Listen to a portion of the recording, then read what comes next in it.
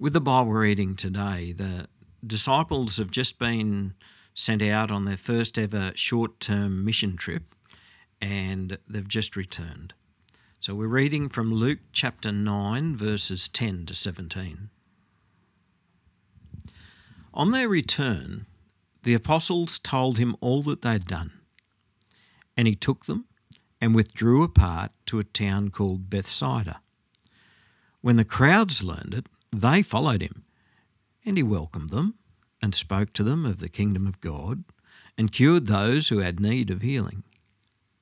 Now, the day began to wear away, and the 12 came and said to him, "Send the crowd away to go into the surrounding villages and countryside to find lodging and get provisions, for we are here in a desolate place." But he said to them, "You give them something to eat." They said, "We have no more than 5 loaves and 2 fish, unless we are to go and buy food for all these people." For there were about 5,000 men. And he said to his disciples, "Have them sit down in groups of about 50 each." And they did so, and had them all sit down. And taking the 5 loaves and the 2 fish, he looked up to heaven and said a blessing over them. Then he broke the loaves and gave them to the disciples to set before the crowd. And they all ate and were satisfied. And what was left over was picked up, 12 baskets of broken pieces. Right, the feeding of the 5,000, it's very well known. The reason for that, it's recorded in all 4 of the Gospels. There's a few minor differences between each of the Gospels because that's what happens with eyewitness testimony.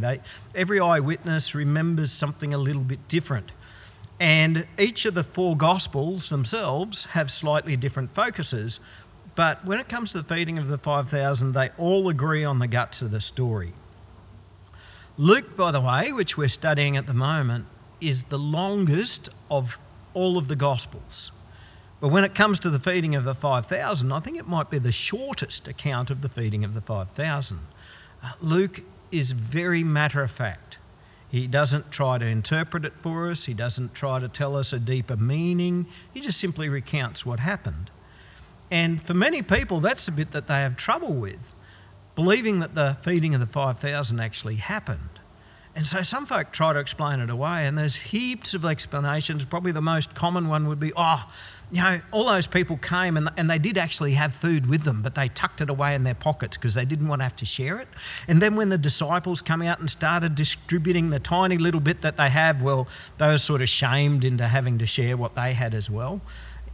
People come up with all of these explanations. Why do they do that? I mean, not one of the Gospels give any hint of that. Why do folk try to explain this miracle away? It's because it's a miracle. And that's the whole point. It's a miracle. Why do people want to try and explain miracles away? It's because they don't want to have to believe in God. Or if they do believe in God, they don't want to believe that God has supernatural power to be able to intervene into their world. Some folk just want to boil Jesus down to being a nice guy, to being a nice chap who taught us to love one another. And yes, he is that, but he's much more than that. And that's exactly what these 4 eyewitness testimonies are telling us.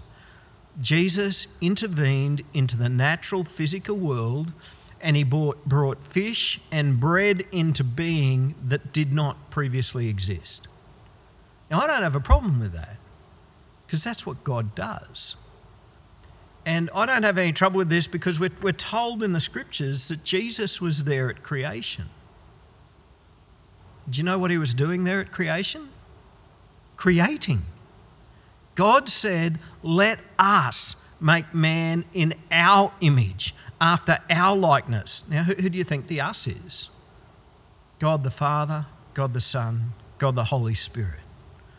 God, 3 but 1, doing what God does, creating. In Colossians chapter 1 verse 16, it tells us that by Christ Jesus, all things were created in heaven and on earth, visible and invisible. All things were created through him and for him. Now, if Jesus created the universe, is it any trouble for Jesus to rustle up a bit of extra tucker for the uninvited visitors? Of course not. And so Luke's account of feeding the 5,000 is more about the power and the authority of Jesus. And so it just fits right into this section that we've been reading over the last few weeks. The section which had about the calming of the storm and the driving out of the legion of demons and the healing of the woman who touched Jesus' garment in the crowd and the raising of Jairus' daughter back to life again. And now we've got the multiplication of the bread and the fish. And all of this is building up to the grand finale, which we're going to get to next week, where Jesus asks his disciples, "But who do you say that I am?" And Peter answers, "You're the Christ of God." It's about the power and the authority and the divinity of Jesus. Divinity is simply godness, right? It means that Jesus is God. All right, so how does it unfold?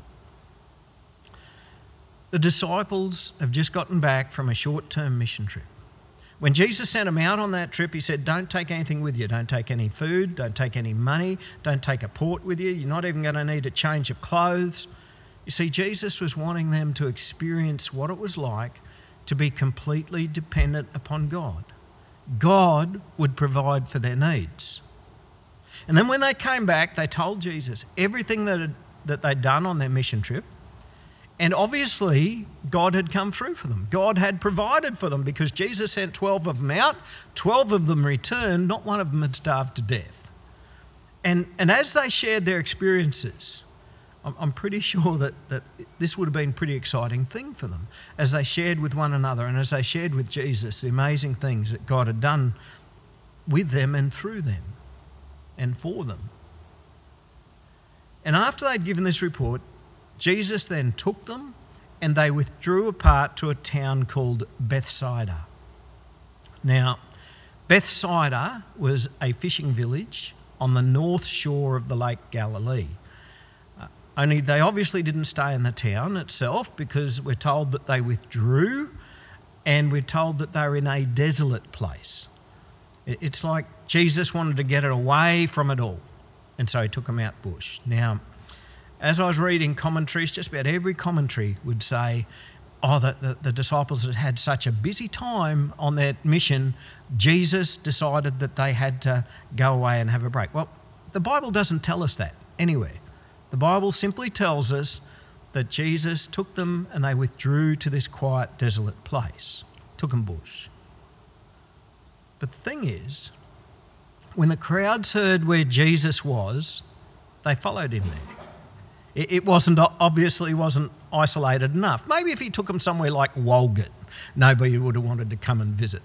But there, out in the bush there, yes, they came.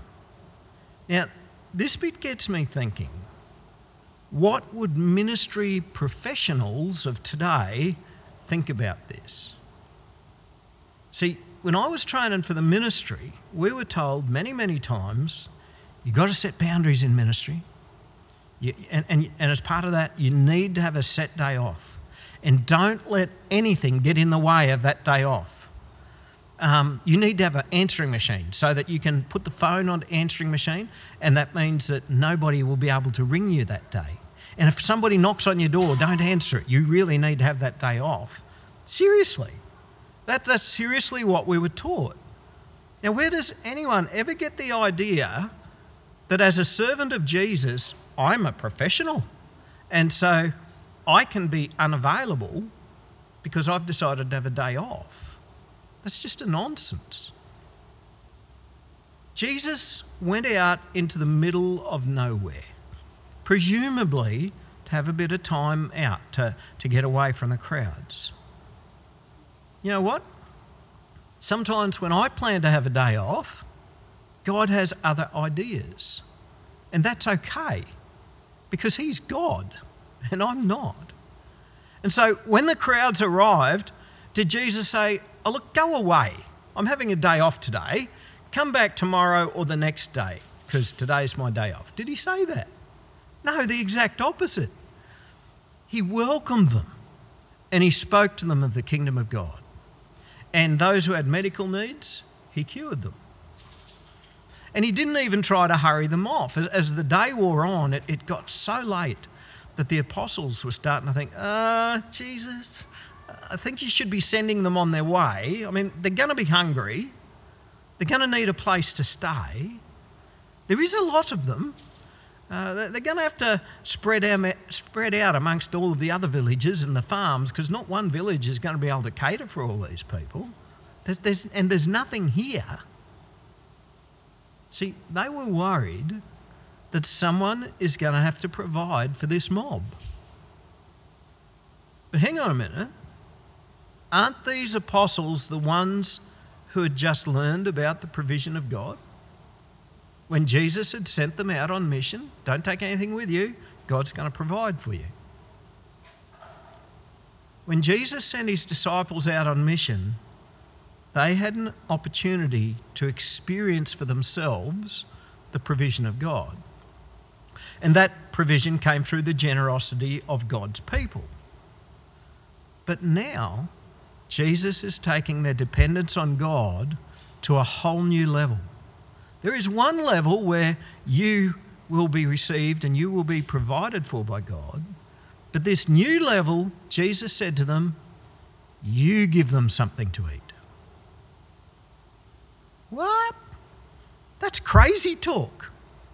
I mean, we've only got 5 loaves and 2 fish. There's 5,000 men here, plus women and children.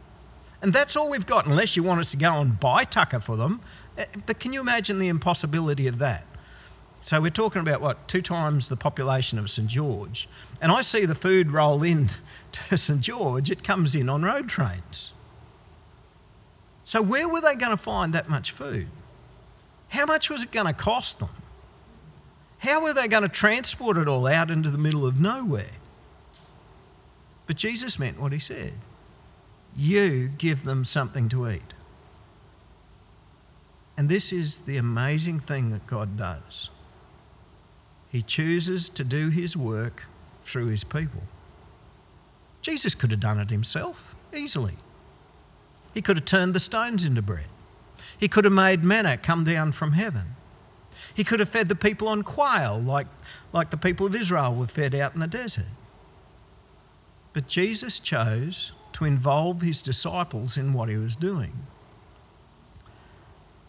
And for the disciples, that meant that they were going to have to step out in faith like they'd never done before. You see, if they held on to what they had, they probably would have had enough tucker to feed themselves for a couple of days. But if they distributed it amongst the crowds, what good would that have done anyone? Not one person would have got enough to eat, and it would take away their supply for the next couple of days. Why would they share what they have? And sometimes we can be a bit like that. Sometimes we want to hold on to the little bit we have when God is saying, give it away. Use it for me. And we might justify it in our minds. Oh, there's a massive need out there. The little bit that I have, that's not going to make any difference. But if I hold on to it myself, it'll make a big difference to me. And we feel we can't afford to give what we have. So you know what? Every time that I've given generously, I've never gone wanting. Have you? And a godly farmer might say, some folk tell me that they can't afford to tithe. But God can easily make up for a tithe. An extra 20 mil of rain at the critical time, that's worth way more than a tithe. God always provides. And that's what the disciples were going to learn here. But it was going to take faith. Jesus told them what they had to do, and they did it. Firstly, get everyone to sit into groups of about 50. Now, I don't know why he said that. It might have been just to make it easier to distribute stuff evenly. It certainly made it easier to know what numbers he was catering for. If you put them into groups of 50, there's 100 groups, must be 5,000 people here. Anyway, that's what they did. They broke them into groups of about 50 and had them sit down. And then Jesus said grace. He took the 5 loaves and the 2 fish and he looked up to heaven and said a blessing over them. And then he broke the bread up and gave it to the disciples to distribute it. Now, are you following the maths on this? 5 loaves to be shared amongst 100 groups. That means every loaf of bread would have had to been divided into about 20. So that's the equivalent of about 1 slice of bread to be shared amongst 50 people, which is about the size of a skerrick of piece of bread you'd get in a communion service, right? And the disciples did this. Now, nowhere are we told at which point the food was multiplied. But when the food was distributed, everyone ate until they'd had enough. And then the leftovers were all picked up and there were 12 baskets of broken pieces left over, right? So each of the apostles handed out about 8 small slices of bread. And then each apostle gathered up a whole basket of leftovers. And that was after everyone had been satisfied. There's no doubt about this. What had happened was a miracle. It was a miraculous multiplication of the food that was there. Now, this has happened before. The prophet Elijah spoke the word of God and a drought came upon the land. And during that drought, he lived by a brook and the ravens brought him food. Now, I'm not too sure how keen I'd be on eating food that a raven brings, knowing that they mostly feed on carrion, but that's what it was. But then when the brook dried up, God sent him to go and find a widow, a particular widow. And when he did, when he met her, she told Elijah that night she was just about to cook up the last of the flour and the last of the oil that she had. She's going to make it into a little cake for her and her son to eat. And that was the end of it in this massive drought. So she was going to share that with her son, knowing that in the next morning there would be nothing left in the cupboard and that she and her son would begin the number of weeks it would take to starve to death. And Elijah said to that woman, "Do not fear. Go and do exactly what you've said. Make that little cake, but don't eat it. Bring it to me. Use up that flour to make that cake. Bring it to me. And once you brought it to me, then you can go and make a cake for you and your son. Because God's not going to let that flour or that oil run out until the drought breaks." And that's what she did. And she kept using the flour, and there was always flour left. And she kept using the oil, and there was always oil left. Now, the point of this is the provision of God. But it's a provision that took faith. At the word of God, the widow took the last meal that she and her son had available to her, and she gave it to someone else. And the miracle of God is that God provided for her for many days. The disciples, at the word of Jesus, took what food they had and gave it away. And 5,000 hungry men ate until they were full, and then they gathered up the leftovers, and there was a whole basket full for each disciple. See, the provision of God is something that comes with faith. It's not about God miraculously making us super wealthy. It's about God always providing us with enough. Because that's all you need, is enough. Is it not? Do you need more than enough?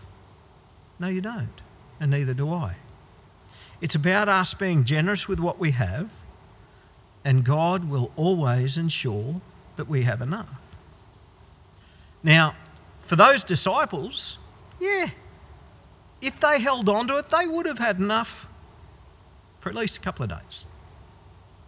But I bet they're glad they didn't hold on to it. Because if they held on to that instead of sharing it, then they never would have gotten to experience the amazing work of God like they did. Getting involved in the work of God like they did, that's something which is really amazing. It's mind-blowing stuff. It's stuff that they would remember and did remember for years. Jesus did something really amazing that day, and he did it through his disciples. What amazing thing does God want to do through you? Yes, if we hold on to what we have, we'll probably have enough. But the greater blessing is to be involved in the work of God. The greater blessing is to use what we have generously for the work of God, and we'll still have enough. Let's pray. Heavenly Father, we thank you that you are the God who provides. You know exactly what we need, and you'll always provide us with what we need. Lord, how wondrous it is that even though you can do whatever you like all by yourself, more often than not, you choose to involve your people. And what a blessing that is, as we give away what we have, knowing that you will always provide what we need. And this to be to your glory. It isn't any surprise to us that the miraculous is achieved through the word of Jesus, because that's what our God does. And Lord, we are very aware that we as Christians live in a very wealthy country. And we pray for your people in other lands who do hunger this day. They hunger because of war. They hunger because of poverty. They hunger because of disaster. And some hunger because of persecution. And Lord, we pray that you would provide for their needs. Heavenly Father, open our hearts and give us generous hearts to hear your words, as you said to those disciples that day, you give them something to eat. As we take from our excess and provide for those who have nothing, give us hearts of compassion and love. In Jesus' name, amen.